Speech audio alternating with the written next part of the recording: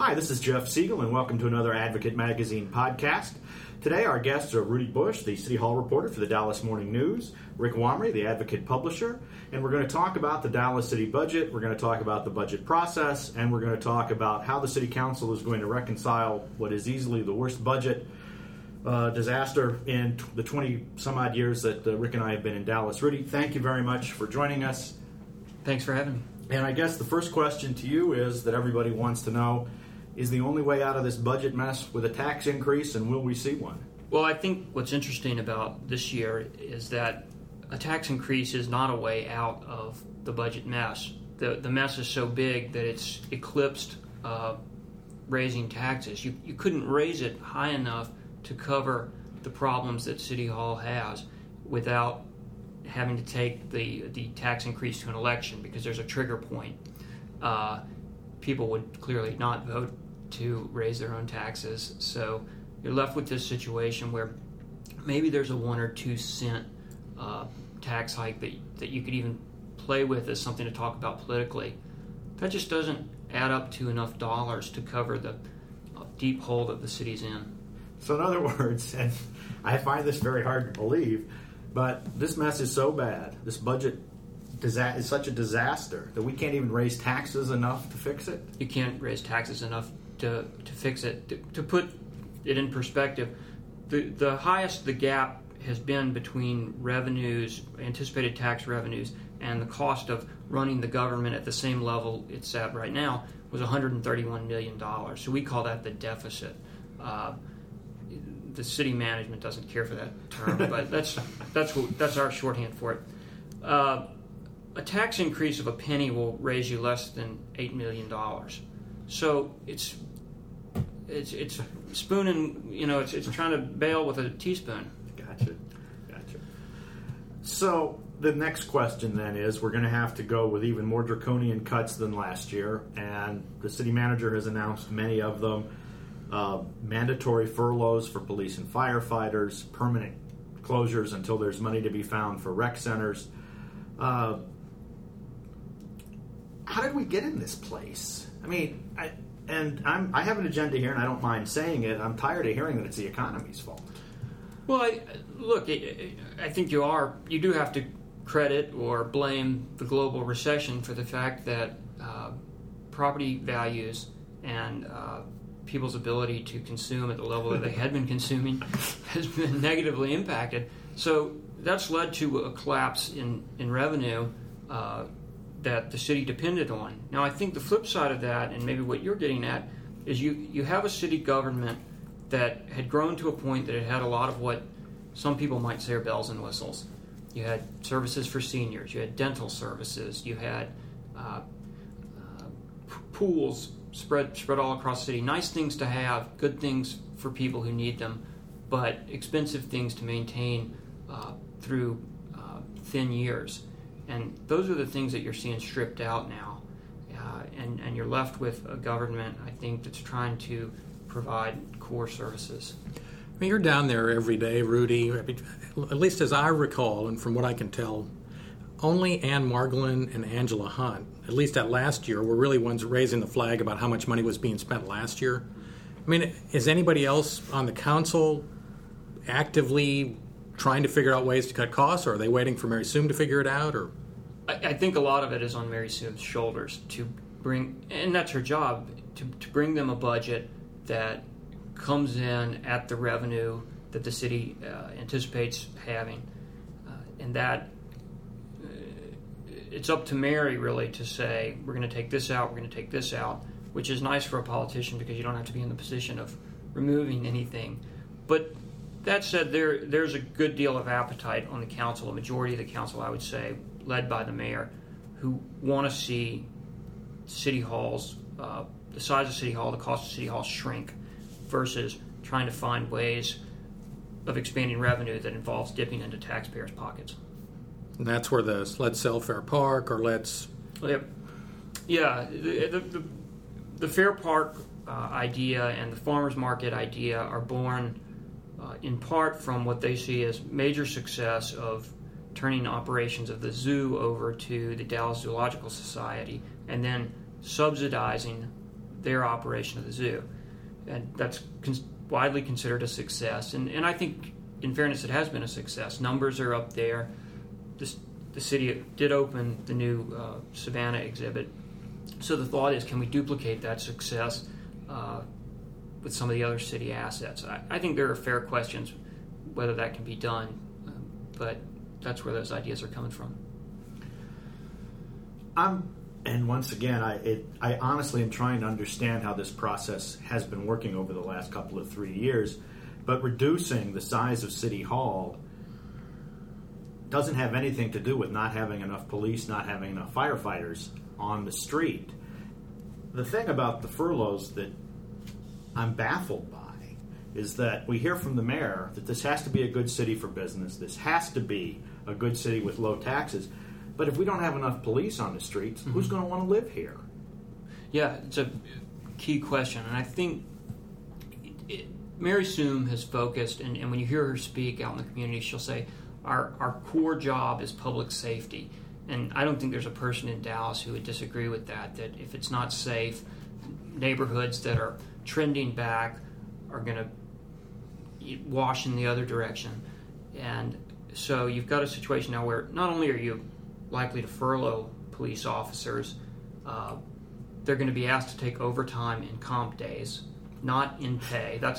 We'll see. As one newspaperman and 2 former newspapermen, there are comp days that I know we'll never see. Yeah. So, and all this is still in the process of negotiation with the police and fire unions. They're going to slow down their hiring of new police officers. In fact, they're going to probably not even hire over attrition, which means that they won't replace every officer that retires. So the actual number of officers is going to start falling again. The actual number of officers will fall. I think I would say probably in the range of maybe 70, something like that. I mean, how big of an impact is that going to have on the city, do you think? I mean, I'm kind of one of the guys who believes that we spent a lot of money hiring more cops and crime went down and those are connected. I think it depends really on how it's all administrated. There are probably enough police officers to cover the work that needs to be covered on a temporary basis if it's administered correctly. If it's not, and shifts are not, I don't really know quite the right way to put it, but if everything's not getting done that was being done, that's a big problem. And I think that's not their intention, is to have the cop on the beat, not on the beat for a day.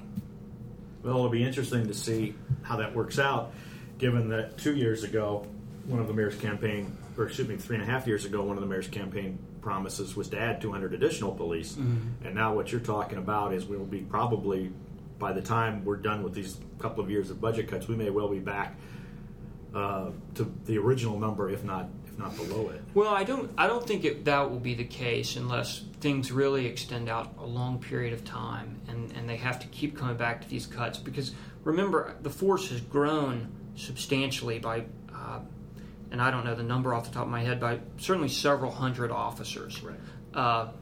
What the city will tell you, and you can take this as spin or you can take it as a good point of view, that the force has gotten very green. There are a lot of young officers, and I think if you look at the breakdown, it's true. And they'll say, well, this is really a good time to take a break and let these guys season up a little bit. Maybe not. I think most people in Dallas would say, just get us more cops and guys with guns and badges on the streets. That's what you always say about a bad baseball team. We have rookies, but as soon as they play for a couple of years, we'll get better. And if you don't have any talent to begin with, you're still a bad team in 2 years. But here's the thing. The police and fire departments make up 60% of the general fund cost to the city of Dallas. So when you're looking at, let's call it $600 million of a $1 billion budget, just to use round figures. Well, if you've got a $130 million budget gap, and you've only got $400 million to play with out of your parks and your libraries and your streets and your code compliance and all these other things, you just can't do it. I'm not disagreeing. I know Rick and I aren't disagreeing with you. In fact, no, I'm playing devil's advocate for that. Well, between that and then the debt service, that accounts for Yeah. a chunk of it too. I mean, we've kind of put ourselves in a box, I think, from the standpoint of we've committed to a lot of big projects. Yeah. And, now we don't have as much money. We're going to have to pay for it, and that's just the way it's going to be. And I guess my question would be, how acrimonious do you think the budget debate is going to be? I think the tax debate is going to be really difficult. There are a lot of people on the council, Steve Salazar, Tanel Atkins, I think Carolyn Davis. You're going to see them come largely from south of the river, who want to see some tax increase to keep open what are more critical services in their neighborhoods, I think, than in other parts of the city of Dallas. So when they're looking for that $7 million or $8 million from a penny, or even $16 million from 2 pennies, that money they see as direct money to keep open rec centers where kids go after school because mom and dad are at work, and libraries where a lot of kids get their books because they can't go to Barnes & Noble and buy a book, or Amazon.com. All right, so we endured last year. We'll somehow manage this year's budget cuts. Have we reached bottom? And what does the city think? And is that, in your view, realistic? Because I'm assuming, from what I've read and talked to people, that we think we've reached bottom. Well, if I could answer that definitively, I'd probably be something other than a newspaper reporter. The city thinks we've hit bottom, and I say that because they've enhanced their sales tax projections for the remainder of the year. They're assuming that they're going to get about $3.5 million more than they had projected prior to that. And next year they're projecting a flat rate. So I guess if you're projecting a flat rate, that's the bottom, right? But if you talk to Mary Sue or you talk to people at City Hall, they'll say, well, who knows, maybe we're just on a shelf and we've got a lot farther down to go. What's interesting in terms of projecting revenue, and I don't even want to get into that science because it can't be done, and even I, who criticize really bad projections because I think they're more political than accurate, we're also looking at what property taxes are going to do, which is, what is it, 55% of the operating budget? I think it's 48%, but I could be wrong. No, it's somewhere around a half. We've been talking in this, and it strikes me that we pay a lot of attention to the sales tax because you can do a chart on it, right, and it's nifty, and you can measure it every month. The bigger question is what's going to happen to property tax values. And I just know here at The Advocate, we actually have gotten emails and we've gotten phone calls from people who want to, because we run a lot of real estate statistics, who want to know their real estate statistics so they can go and appeal their rate, their assessment, because they don't think their house is worth so much. And I'm wondering, is that actually is that the problem we're not paying enough attention to? Yeah, maybe sales tax receipts will come up, but it may take 2, 3, 4 years for real estate taxes. I think you're exactly right. And if you look at how government revenues come in, they're always going to be a step or two behind the private sector economy. And property values are going to be, I think, the last thing to return to where they were, to stabilize. So, yeah, this is probably not going to be the last year of trouble for Dallas. Now, that said, if you trim the size of City Hall to a point where it comes into more or less balance with where your current revenues are, and then your revenues stabilize, well, next year maybe you don't have the same painful situation, but you're left with the pain of the past. Yeah. We're left with closed rec centers and libraries and police and fire taking comp dates, which is, I don't think that's a really good selling point in terms of trying to recruit good people. And I think all of these things create new costs in the future. So there's nothing that you do now that you're not going to have to restore in some form or fashion in coming years. So, how long can you put off repairing the streets, and how long do you keep 3 floors of the main library closed almost the entire week? Right. Okay, well, let real quickly, because this affects what we're talking about here. It looks like we're going to have a wet, dry election in November. Real quickly, 2 things, and we'll ignore for a moment the political sales tax part of it, because I think from what we've just discussed, we'd have to get $100 million in sales tax increase from the wet-dry election to make a difference. Will it pass? What do you think? And let me just real quick for people who are listening, there'll be 2 issues on the ballot, one of which is to allow beer and wine retail sales in currently dry areas of Dallas, and the other is to eliminate private clubs so that every restaurant can sell beer, wine, and spirits. This is handicapping this is a little bit tough. Yeah, sort of just going off the top of my head, I think it would pass. That said, and it's sort of an obvious thing to say about any election, it depends on what voters get out.